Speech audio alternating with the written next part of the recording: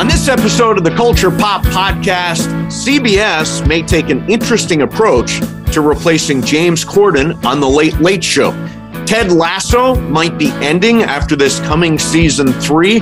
Sue has a series of really bad customer service experiences, and the star of Bridgerton, Simone Ashley, joins us. Don't forget, you can subscribe to the Culture Pop Podcast on Apple, Spotify, or at stevemason.com. And don't forget to leave us a rating and a review. The Culture Pop Podcast is brought to you by the law offices of Jacob Emrani. Accident or injury, call Jacob Emrani. Call Jacob. Hey, it's Mace. If you or a friend or loved one is injured in an accident, the first person you should call is my friend Jacob. When I did this, Jacob was great. He helped me by talking through the next steps, which really put my mind at ease. When you're injured in an accident, you got to have an expert. That's why you call Jacob, just like I did. Call Jacob, 844-24-JACOB. That's 844-24-JACOB, or visit calljacob.com. Call Jacob. Hey everybody, welcome to the Culture Pop Podcast. I'm Steve Mason along with Sue Kalinsky. Sue Ballou, what's going on? Well, I'll tell you what's going on, Steve Mason. You are hatless today for, I think, one of the few times that I've seen you hatless on our podcast. You know what? When I see a guest on the cover of Glamour magazine or Vogue magazine, I feel it feels very inappropriate to wear a hat. And we'll let you know that coming up for you on the show. We are joined by Simone Ashley, who's one of the stars of Bridgerton. I got kind of a crash course in Bridgerton. You watched a bunch, right? I watched the entire second season in 2 days. Wow. You went all in. I went all in. There were only 8 episodes. And I tell you, it was really hard to stop watching. It's good. It's really good. It's really good. Yeah. So I thought we'd drop in a couple of showbiz highlights kind of things right at the top of the show. First of all, you know, James Corden is leaving The Late Late Show on CBS. You've heard that, right? Yes, I have. So, you know, we live in this age where you've got Colbert and you've got Fallon and you've got Kimmel and you've got Seth Meyers. CBS is considering doing something completely different. They're considering a panel show to replace James Corden. What do you think of the idea of a panel show at 12:30 on CBS? I think it's a great idea. It's something different. And look, it depends on who the panel is. Sure. Well, the rumor or the reports are, like in Variety, that they would be going for kind of a politically incorrect sort of Chelsea Handler panel, like that kind of thing. I think it's really, really smart. I think you put a bunch of people on one side of a table, you got a show. You know, whether it's The View or it's, I guess there's a show called The Talk now. There's stuff like Jada Pinkett Smith has got her Red Table show. Like the number one show on cable news is called The Five. It's on Fox News Channel. Just 5 people sitting on one side of a table talking to the camera. I think it's a really good idea. Yeah, I love the idea of people just having conversation about what's going on. And you know what? We could panel. We could panel. If it's a rotating group of panelists, we could panel. Well, all right. Let's get on it. All right. One other thing I wanted to mention here is that Ted Lasso, which is one of our favorite shows around here, may end after season 3. So, according to Brett Goldstein, who plays Roy Kent, who can just swear up an unbelievable storm and does on the show, he did an appearance or did an interview with the UK Sunday Times. And he says that the plan was always for Ted Lasso to go just 3 seasons. And he says, we are writing it like that. He's one of the writers. Now, what do you think of the idea that they're going to end this really great show that everybody's into after just 3 years? I don't have a problem with a series ending in what fans perceive prematurely if they feel that everything that they wanted to tell is being told. Like if they feel like there's like, what else can we do? You know what I mean? Like we've wrapped it up. Right. And let's go out with fans Wanting more. Wanting more.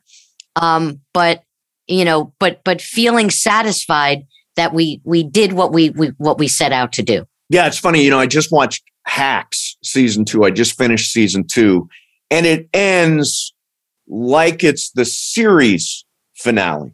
Like you could end the show right there, and it'd be totally everything's resolved, no loose ends. But I understand they're coming back.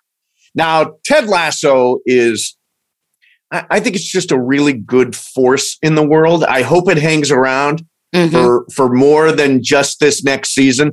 But you're right. I think it's better than just sort of letting it drag on with no more real story to tell. They did a good job setting up season 3 of Ted Lasso with Nate going to coach the other team. And so now you've got Nate versus Ted all year long. Nate has become the villain of the show.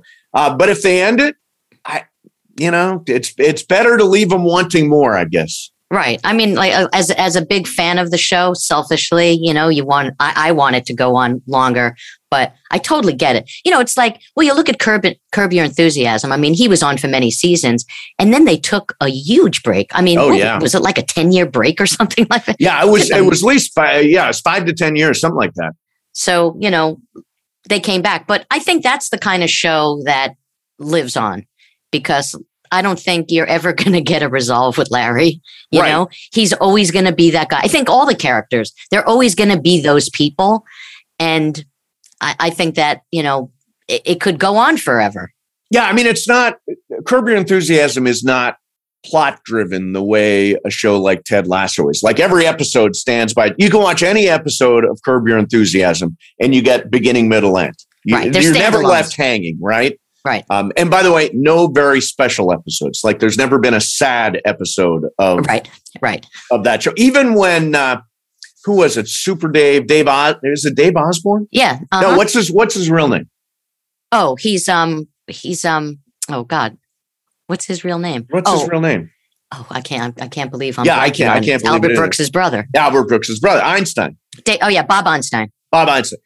Even when he passed away, they didn't do a very special episode. They just brought in Vince Vaughn as like his brother, which is right for Curb Your Enthusiasm. But yeah, it would be sad to see Ted Lasso go, but I guess leave them wanting more is a good showbiz rule. All right, what do you got? So I'm on the phone the other day. I actually had a situation with my Alaska Airlines credit card. Okay. And I tried to get a passport, like renew my passport. I just realized that it had expired. Oh, no. Yeah, in December. So I had filled out a form online like 4 months ago, paid $49 and never received a follow-up email from wherever I didn't even pay attention to like what the site was. It just said passport renewal, right? Okay. So all this time has gone by and I couldn't figure out where the charge came from. I thought maybe I paid it with my ATM card, and I'm looking at other credit cards, and the one credit card I didn't check was my Alaska card. So I finally see that that's what it was. And the name of the charge said travel. It just said travel passport. That was like the name of the company or whatever. So I call up and the representative tells me, oh, it looks like it came from Barcelona. Barcelona? So, yeah. And I said, Barcelona? I said, why Barcelona? I said, I'm American. I wasn't trying to get a Spanish passport. Yeah. So she says, well, that's what it says. And if you want to dispute it, then you can go to this link and fill out a form. Okay. And I was like, you mean you can't tell me? You can't do it? Like you work for, the credit card company. This is kind of your job to do this. So I had another situation also where my mileage number wasn't working. Every time I tried to figure out what my mileage was, it kept on saying that I had no mileage. And it's like, well, that's impossible because I used the card. And the same thing, this same woman like was so not helpful. So I get off the phone with her and I was like, this does not sound right that I have to do this myself. So I call up again. I get a different representative, complete 180. Oh, really? Like, gave you all the information? Gave me all the information, told me I can take care of this. We'll put in a dispute. And I said, you mean I don't have to go on and do this myself? She said, no. And I said, oh, well, I spoke to somebody else from, and they gave me completely different information. And she said, what was her name? And then, no. Did you snitch? Well, I said, I don't want to get this person in trouble. So they only give first names. You can't Snitches get stitches. You can't give like a last name because they don't give you a last name. Right. And it's probably not even their real first name. Right. So I said, I don't want to get anybody in trouble. So this is my question to you. Okay. When it sounds, by the way, like you are a travel mess. Passport, mileage Alaska number. Airlines, mileage number. Right. Well, it's a real pet peeve of mine when you try to get help from somebody who works somewhere. Uh-huh. It's kind of like if I go to Target and I'll say to someone who works there, and they have a handheld computer in their hand. Right. And I'll say, do you have any more of these or do you have it in another color or something like that? And they say, just what's that? I don't know. Like they basically just say, I don't know. Right. And I said, well, you have a computer in your hand. I said, isn't that part of the job for you to look it up for me? Yes. Right? Yeah, I guess I can do that. It's like the lazy salesperson, Yeah, right. Or if I say, can you tell me where I find like detergent or something? And they say, oh, well, you go down here and then you make a left and then you go around the corner and then it's like you take an Uber. It's like they give me these extensive directions. Yes. And it's like, why don't you take me there? Why don't you take me there? You are a very demanding customer at the Target store. I'm not demanding, but it's like, I like you when want them to walk you to the spot in the store. Well, a lot of times they'll say, I'll just show you where it is. It's just easier for me to show you where it is, right? Okay. So my question is, would you have given the person's name? These are kind of like moral dilemma. Yeah, right. Type of situation. I absolutely would not have given the name. Snitches get stitches. There is no way. I'm not a narc. I'm not going to get anybody to lose their job because maybe the customer service rep was just having a bad day. Right. Maybe they got out of the wrong side of the bed and they were just grumpy or whatever it was. And I don't think this person was having a bad day. I think she just really didn't know what she was doing. Okay. She was a representative for the company that really didn't have a hold. Because the maybe other she's woman worked there 10 minutes. I mean, everybody's changing jobs now. Maybe she just got there. Maybe. Well, I'm glad you didn't turn her in. No, I didn't turn her in. Good. Okay, so this is another one. You work at a job where it's kind of a teamwork type of job, and you share ideas and with all your team members on a daily basis. So in your weekly meeting with your supervisor, one of your coworkers takes credit for something that you came up with. Okay. Your supervisor then thinks your coworker came up with the idea, and your coworker doesn't correct the misinterpretation and allows the boss to commend him and offer a bonus to him. Really? Okay, got it. This is really tough. Okay, so do you go to your coworker and demand that he correct the situation? Go to your supervisor and explain you should receive the bonus and the commendation, or do you just just forget it and just forget it? I don't leave it alone. I'm definitely going to take action. Now, I think this is a little bit like snitches get stitches, right? I mean, I'm not going to go directly to the boss and say, hey, Joe didn't come up with that idea. That was my idea. He shouldn't be getting that bonus. I should be getting that bonus. I should be getting that commendation. So I would go directly to the coworker and encourage them to do the right thing. Now, if they didn't, I would risk the stitches and snitch. Right. I want credit. Yes. Especially if it's my idea and there's a bonus involved. I want credit. So first, I'm going to expect the coworker to do the right thing. And if not, What do you think? Anonymous email? Oh, yeah. Okay. Anonymous email to the boss? Something like that? How do you send an anonymous email? You'd have to get a whole new email, right? Get a whole new email and then prove that you're somehow interested in this dispute between employees. Yeah, no, I'd go to the boss. If the fellow worker doesn't do the right thing, I go to the boss. What about you? Yeah, I'd go to the boss for sure. You'd go directly to the boss, or would you go to the coworker first? Oh, I'd go to the coworker first for sure. Yeah. And then if that didn't work, let people try to do the right thing. Well, I would say, come on, man, like you know that it was my idea. I mean, that's not cool. Yeah. Yeah. But and I don't know if I've ever brought this up before, but working in a writer's room, working on a series, people are yelling out ideas all the time. Yeah, right. And sometimes you don't know whether if they don't if no one reacts in any way, favorable or not. Yep. Sometimes you're not sure. Like, did they not like the idea? Because it was something really great. Did they not like it? Or did they not hear it? Did it get lost because everybody's talking? And I was in a situation once where I pitched something and nobody reacted. And then like a pitch or two later, one of the other writers pitched the same thing? Exact thing. And they were like, that's great. And I'm sitting there like, holy shit. And you can't in a writer's room say, hey, man, I just said that. Why? You can't do that. It's just one of those unspoken. Can't you just point at him and say, hey, that's what I just said? No, you can't. You can't. Because then you'll be perceived as like, it's just an uncool thing to do in a writer's room to say like, oh, I said, but I said it. It just doesn't bode well and you will be frowned upon. And it's just something you don't do. You have to let it go.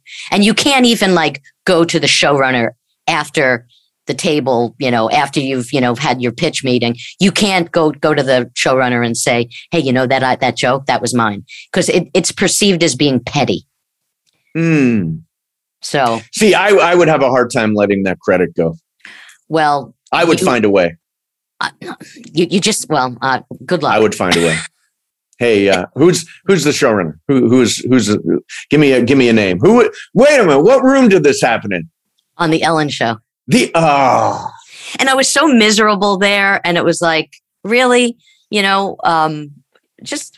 Well, she didn't like you. She wasn't going to give you credit anyway. She was never at these. She was never there when we were breaking stories. Oh, she wasn't. No. She never sat at the table with us. Yeah, I would find a way to get credit. You know what I love? I love commendations. I love credit. I love awards. I always say I'm in this business for the awards. I've got a mantle full of, Bob Miller trophies for best radio, whatever it is, and all that stuff. I would find a way to let Ellen know, hey, do you like my joke? No. It had nothing to do with Ellen. It was sitting in a writer's room. I'm telling you, Steve, it's just the way it is. You cannot, it's even like the last job I had, there were certain things that they weren't aware that I did on the show.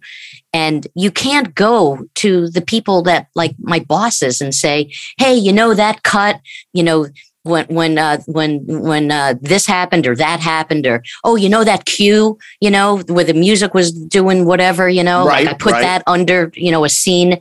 You can't go and claim that it was yours. It's just something you don't do. And there are a lot of times in writers' rooms where the showrunner sometimes is asked whose joke was that, and they won't say. They'll say it was. The writers won't say whose joke it was? The showrunner, like maybe someone at the network or somebody says who did this, right? Like, because they want to know like whose joke. Oh, and they'll say it was just the team. It was the team.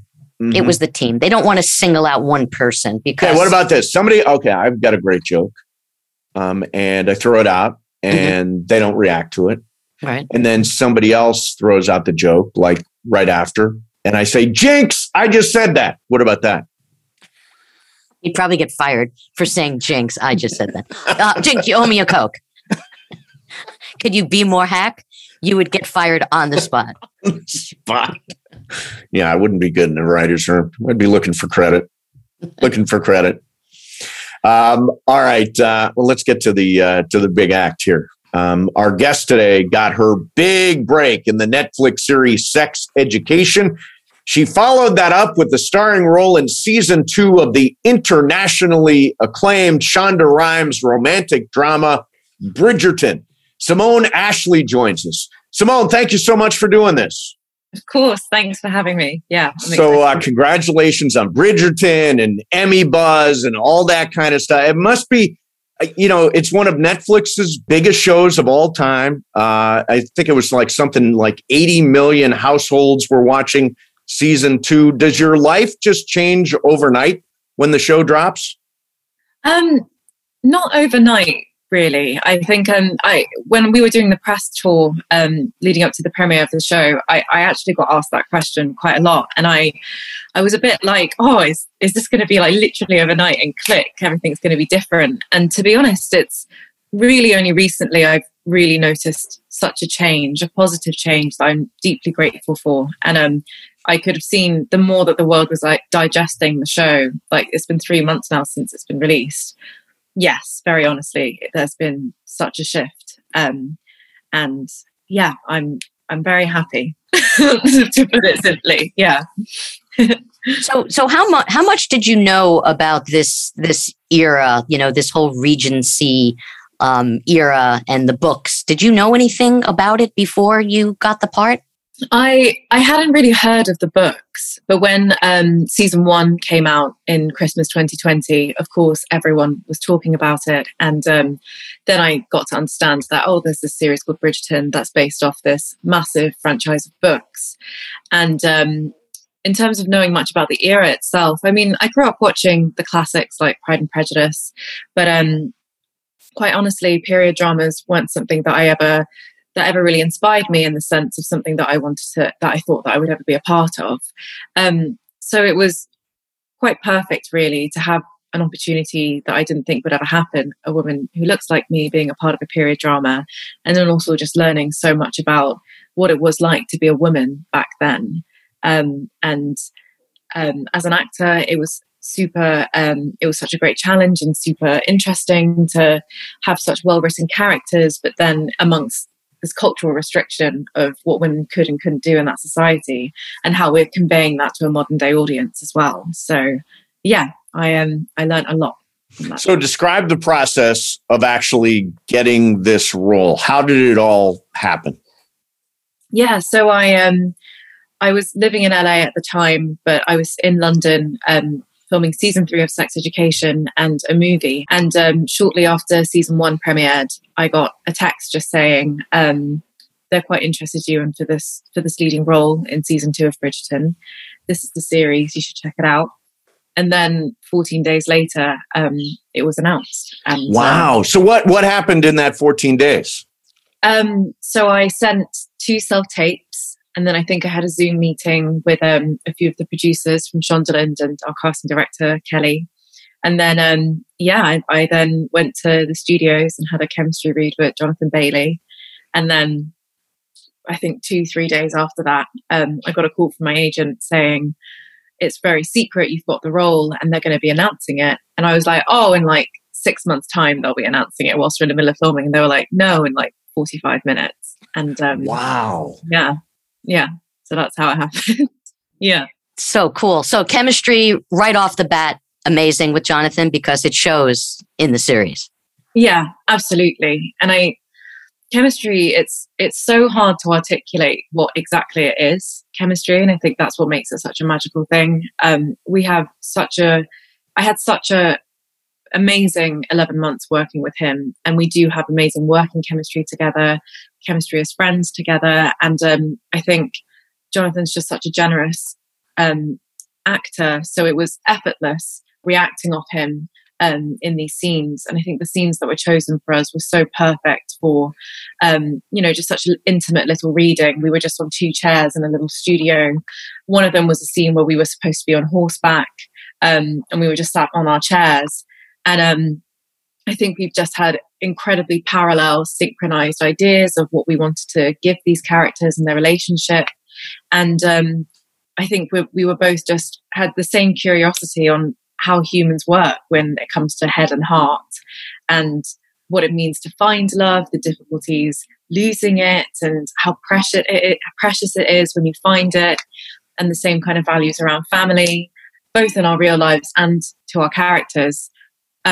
So yeah, it wasn't even spoke. It was very unspoken. We just did the scenes, and you could just feel it. And we worked so well together.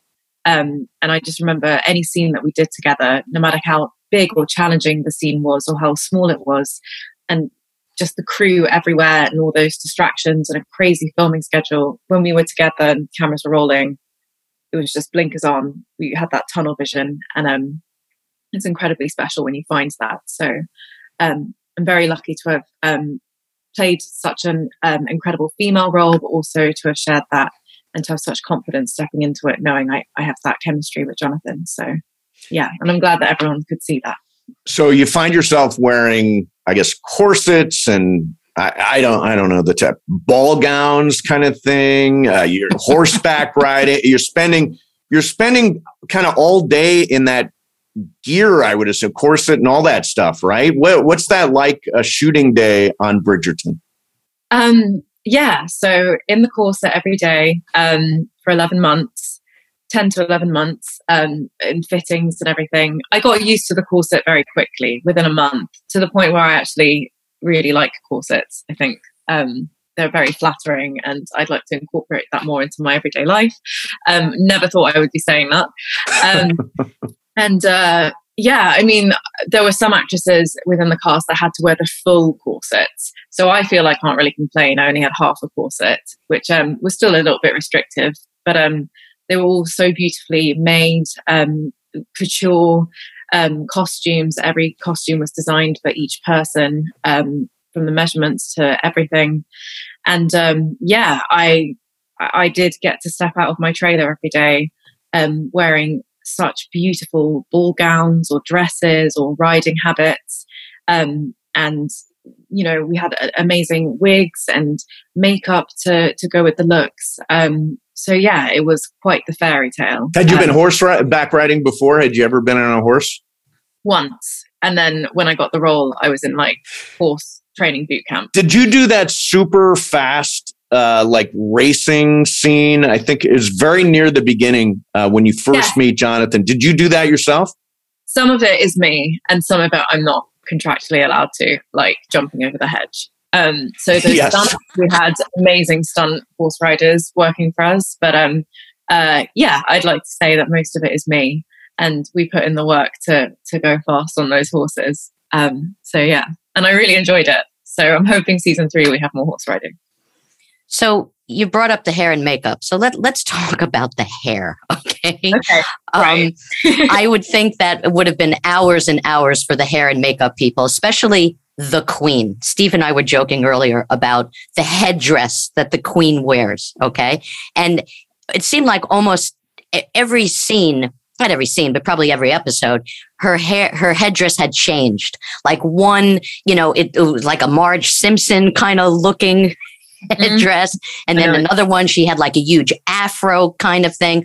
Like as an actress and people on the set, were you always like, all right, what is she going to look like today? What are they going to dress her in today?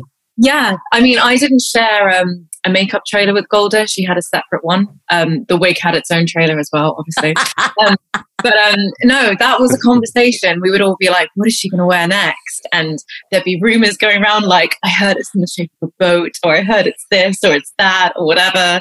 And then, yeah, we would all be so excited to come to set if we were filming a scene together and like check her out and be like, oh my gosh, she looks amazing. So she rocked it. She looked amazing. And yeah, I mean, Golda definitely had like physical challenges with her costumes, and they, you know, she was very taken care of, and she's such a trooper, obviously, and still just nailed it. And yeah.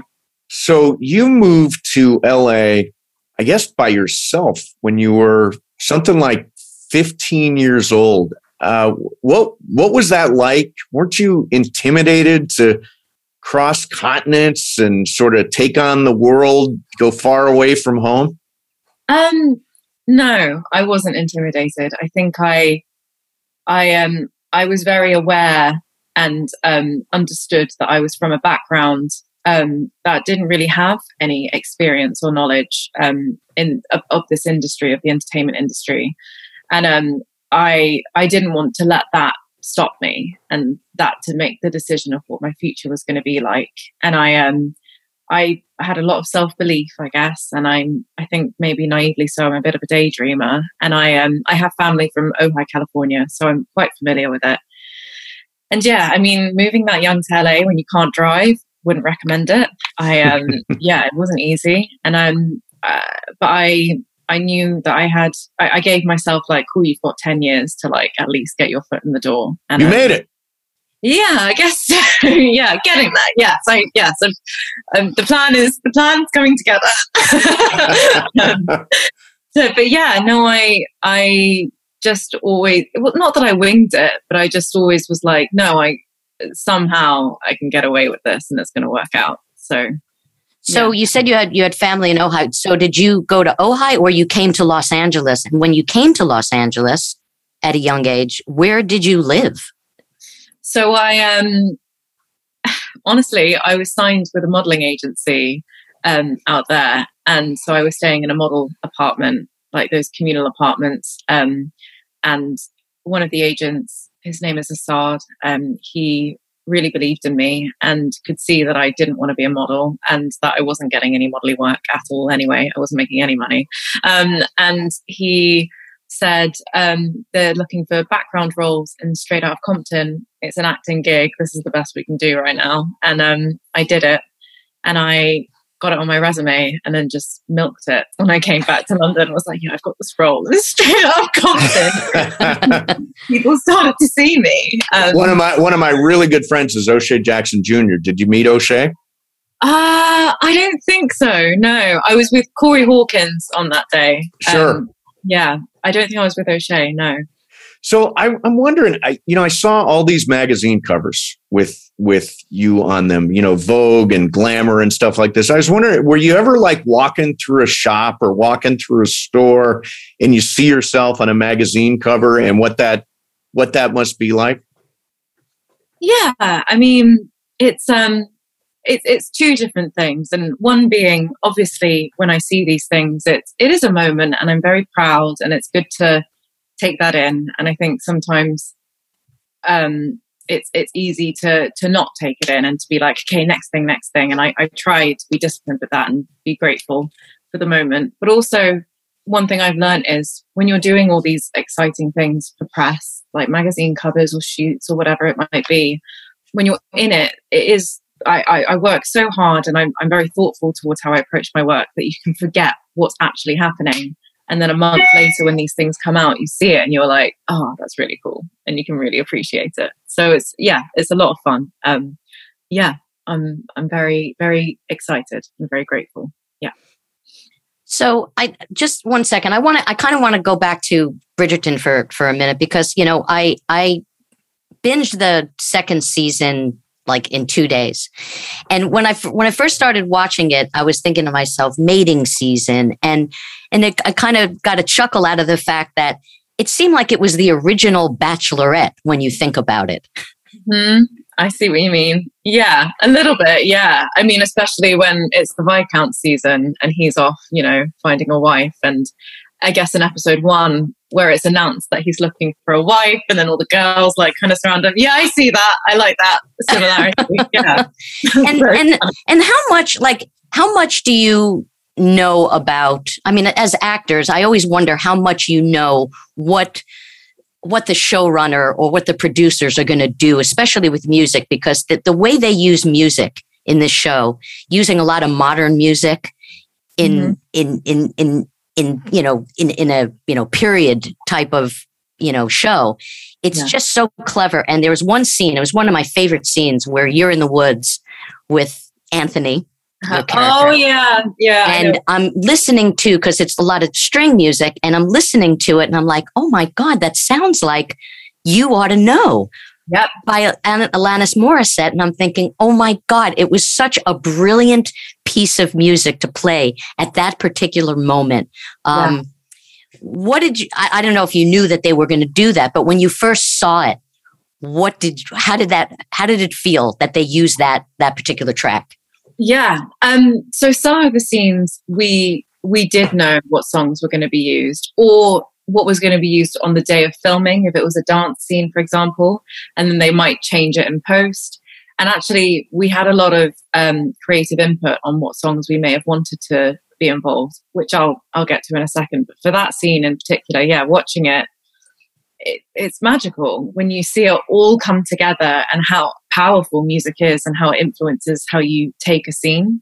And I just thought it was very cool. Like I didn't see it coming. And I think that's the kind of response that we've had from the fans watching it and the audiences watching it.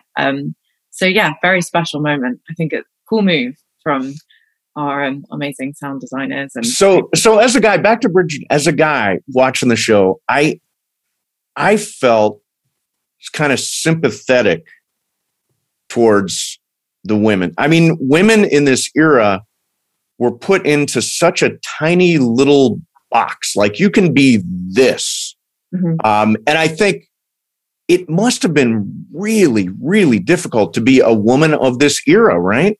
Right. Yeah, absolutely. And I think that's what's so great about this show, being for a modern day audience, is that it intertwines what it was authentically then in the 18th century. And as you're saying, how women were just so restricted and they had to treat their marriages like it was their career and they didn't have so much choice. But then also to have that for a modern day audience that can relate to it, these women are still incredibly strong, incredibly forward thinking, and they use that restriction as a fire to kind of help them flee from that, I guess. There's a line that I always reference to, I think Eloise says it in one of the episodes, and it's, "What if I want to fly?" And I was like, yeah, that applies to every single female character. We are an ensemble, and it's I think it's that shared feeling between all the female characters, and you can see they find friendship within that or relate to each other within that. And that's why I loved the character of Kate, because she was quite controversial and very much against getting married, playing by the rules. She did it like a dude, in the words of Jessica. Did it like a dude. Yes. So yeah. I read a quote, and I think this is from an article I read in one, I think, Glamour magazine. And you give this piece of advice to other women. You say, "Don't be afraid to be difficult." What do you mean? I think it's something that I definitely tell myself, because sometimes with my work or in life in general, if I find myself afraid to say something or to get ahead of something, or just to say something, and I'm like, oh, I don't want to do this because I don't want to be difficult. I don't want to bother anyone. And I did start to notice in work sometimes guys could do certain things and everyone would be like, wow, like, what a guy. And then if a girl did it, it'd be like, could you just not, like, do you know what I mean? Yeah. I really understood that. And I think for myself, I say this, and I guess whatever I'm saying to myself is what I'm representing to young women watching the show or watching my career. And yeah, I think it translates to be brave. And, you know, if you've got good intentions and a good heart and you know yourself, then what have you got to lose? Speak up. Yeah. Yeah. Not everyone's going to like you, and no one's perfect. That's something I had to learn very quickly as well. So, yeah. Yeah. And I think also in show business too, you know, you just feel like, oh God, you know, if I do speak up and I do say something that somebody doesn't like, you know, maybe I get fired, or they're not going to use me, or I'm going to get this reputation. And I have found, you know, I did stand up for a very, very long time. And I found out in my career that sometimes there were people that really reacted quite the opposite of what my fear was, that they really respected me a lot more for speaking up.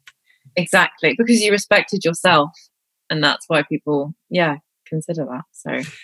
So you have said that Quentin Tarantino is one of your biggest early influences. What was your first Tarantino movie? Kill Bill. Nice. Volume 1 or Volume 2? I always see them as one film. Yeah, they are kind of one film.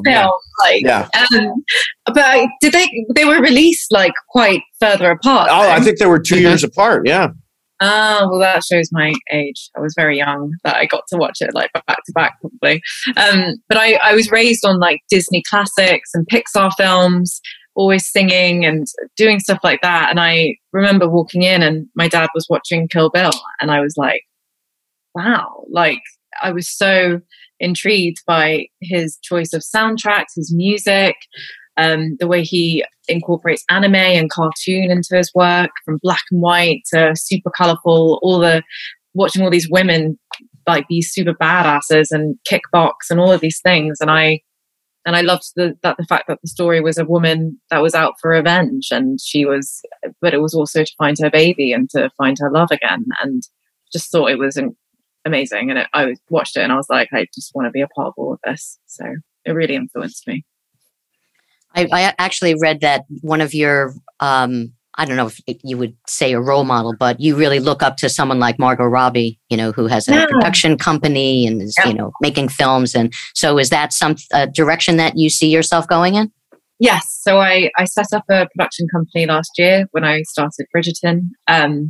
And yeah, someone I've worked with has always said, fingers, not wands. And that means sometimes in this industry, I guess, or in any industry, we just wait for the perfect thing to fall in our lap. And then it's like, oh, I got the perfect film with the great director and all this and all that. And it's all stars aligned. And that can happen. But that's when we don't have magic wands and we only have fingers. You can make it happen and create your own future projects and be in the driver's wheel of your own career. And I did notice that's what Margot Robbie's doing and many other actresses I look up to. And I think it's a really fun part of it, to have that kind of creative input. I loved what she did with I, Tonya, and what she's doing with the Barbie movie and all these different things. And it's also building that sense of community in this industry, because we are a community, from every single person in a crew or creative team and cast, everything. You need like an army of people to make a project. And I like that. So I've just started, and there's some exciting things that I'm excited to announce about, but yeah, I'm in it for the long run. So I think it's hopefully just the beginning. So being a star on Bridgerton means you get to do a lot of really cool stuff, like go to the Vanity Fair Oscars party. What? I mean, I've never been invited to any of those parties. I'm just not. I'm not. Bridgerton level. What's it like to go to those parties? I mean, are you nervous? Who did you meet? All that kind of stuff.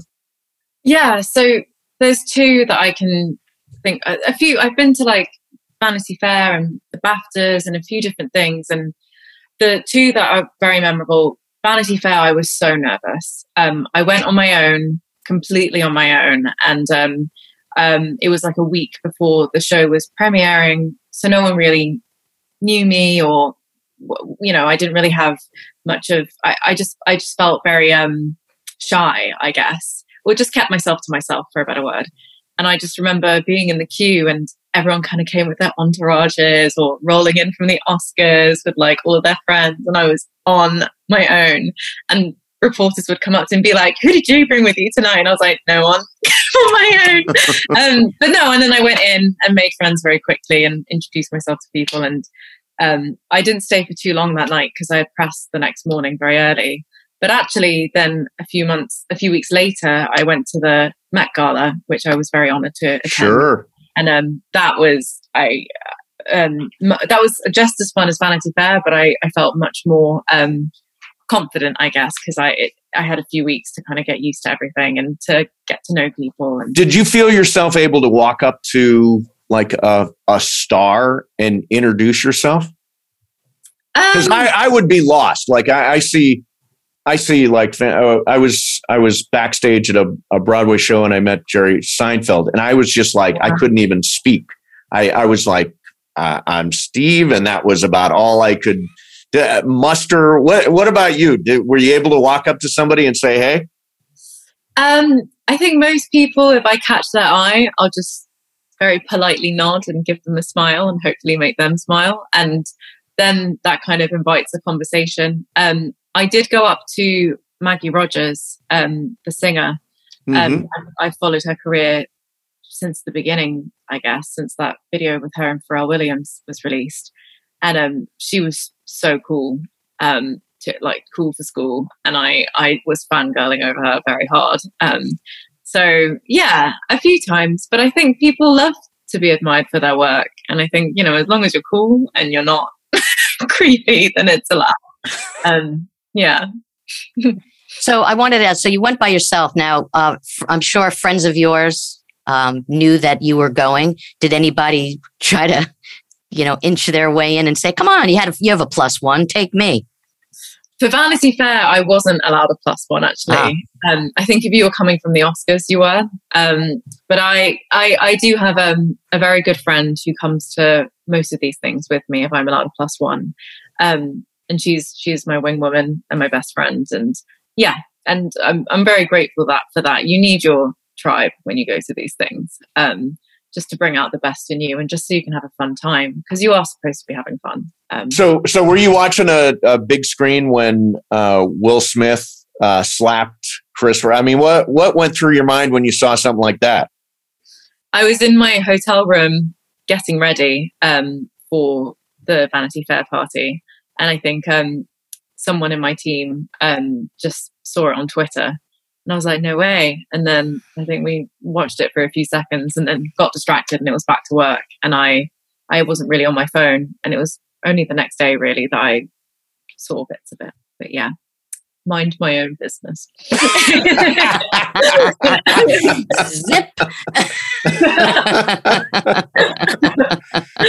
Yeah. So you have, I think, we're big dog people.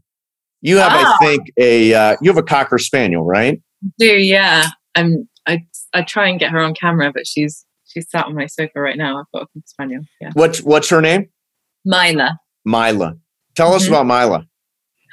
So Mila, I got her in 2016 as a puppy, and everyone was like, "Don't do it. If you want to be an actress, who's going to take care of the dog? You're never going to be around." And I was like, "No, I want to do it anyway." And I wanted a Cocker Spaniel because I love Lady from Lady and the Tramp, and when my hair's really curly, I'd like to think I kind of look like one. So I got her, and then she moved with me to the States. She travels around with me. She comes to set with me every day, or to shoots or whatever. She's quite the character. Everyone loves Mila. Yeah. So one of the first scenes in Bridgerton, you were sitting in a chair with Newton, the corgi. The corgi, right? yeah. And all I can think of, how lucky are you to be doing a show and have a dog with you? I thought that too. And I thought corgis were small. So when I got told and they were like casting the dog, I was like, oh, I'm going to have like this little corgi puppy. This dog was huge. Like it needed 2 people to lift him up and put him on my lap. He loved sausage and dog treats. That was the only way to make him work, to the point where the trainer was like, so when I give my dog a treat, I'm like, oh, good sit, I'll give you a treat. And if the dog sat on set, the trainer would be like, you have to pay him. And they were like, well, yeah, like you're not going to work for free. Like you have to pay him. And I'm like, okay, cool, I'll pay him. Here you go. It's so funny. It's in the dog's contract. Yeah, exactly. Like professional etiquette with the dog. So what was your chemistry with the dog? Do you have great chemistry right away? Yeah, I'd like to think I've got good chemistry with most dogs. I think he was an interesting character. Not Johnny, I don't think really sidled up to him much, but I got on with him. He was sweet. Yeah. There are times where I'm more insulted if a dog doesn't like me than if a person doesn't like me. Yeah, no, I'm the exact same. I feel that it hits a bit deeper. Yeah. Well, listen, this has been great. Bridgerton season 2 streaming on Netflix. A lot of people, like 80 million households, have already watched it. But if you haven't seen it yet, it is definitely a really, really fun, entertaining show. Great luck to you for award season and all that stuff. Thank you so much for doing this. We really, really appreciate it. Of course. Thank you for having me. Thanks so much, guys. And there she is, Simone Ashley. You know, guys don't generally watch Bridgerton, right? But I watched a big chunk, and I was very entertained. I was very entertained by it. Now, would you have watched it if we weren't interviewing someone from the show? Probably not. Probably not. Okay.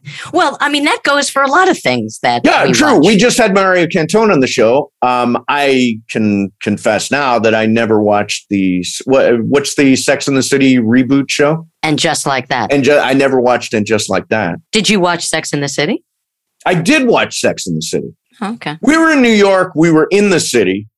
So I felt like I had to watch it. Sure. Because it was, remember, that show was very much the zeitgeist in 1999, 2000, right in that era. Absolutely. Yep. That was the era of Sopranos and Sex and the City in the beginning of HBO. You know, I was having this conversation with Juan. I think that the best, if I could only choose one streaming service, I think I would choose HBO Max. What about you?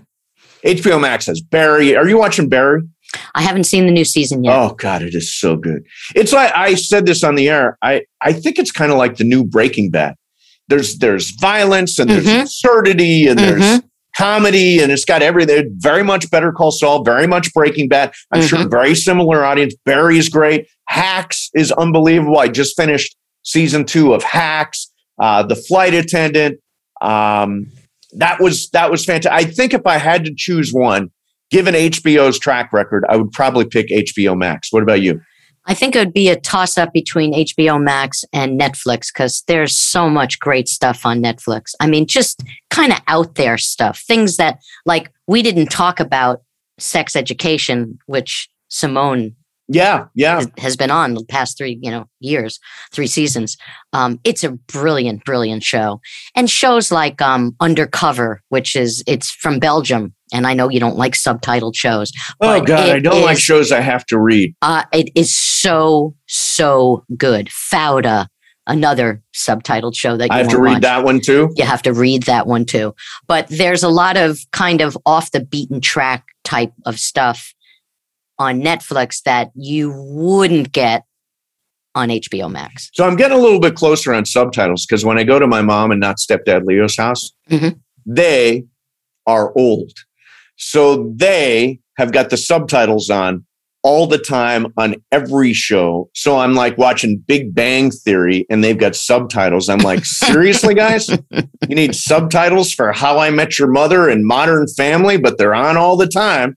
Because they can't hear. Because they can't hear anymore. Okay. Exactly. Well, do they have hearing aids? I don't think so. Nobody's got a hearing aid. Oh, okay. No, they crank that TV and they turn on the subtitles. Wow. That's how they watch TV. Wow. Do they live in a house or an apartment? They live in a house. They're moving right now. Oh. My mom and not stepdad Leo are moving. Leo's 81 and my mom is going to be 80 on June the 13th. They're moving. That is a really big job.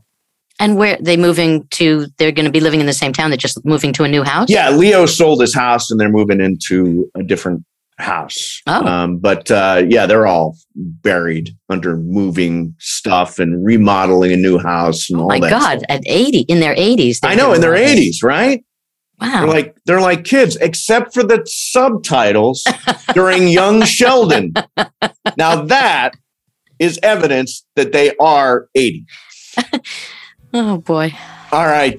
Hey, that was fun today. Thank you very much, Sue. Don't forget, you can subscribe to the Culture Pop Podcast on Apple and on Spotify and at stevemason.com. Please leave us a rating and a review, and we will see you next time on the Culture Pop Podcast.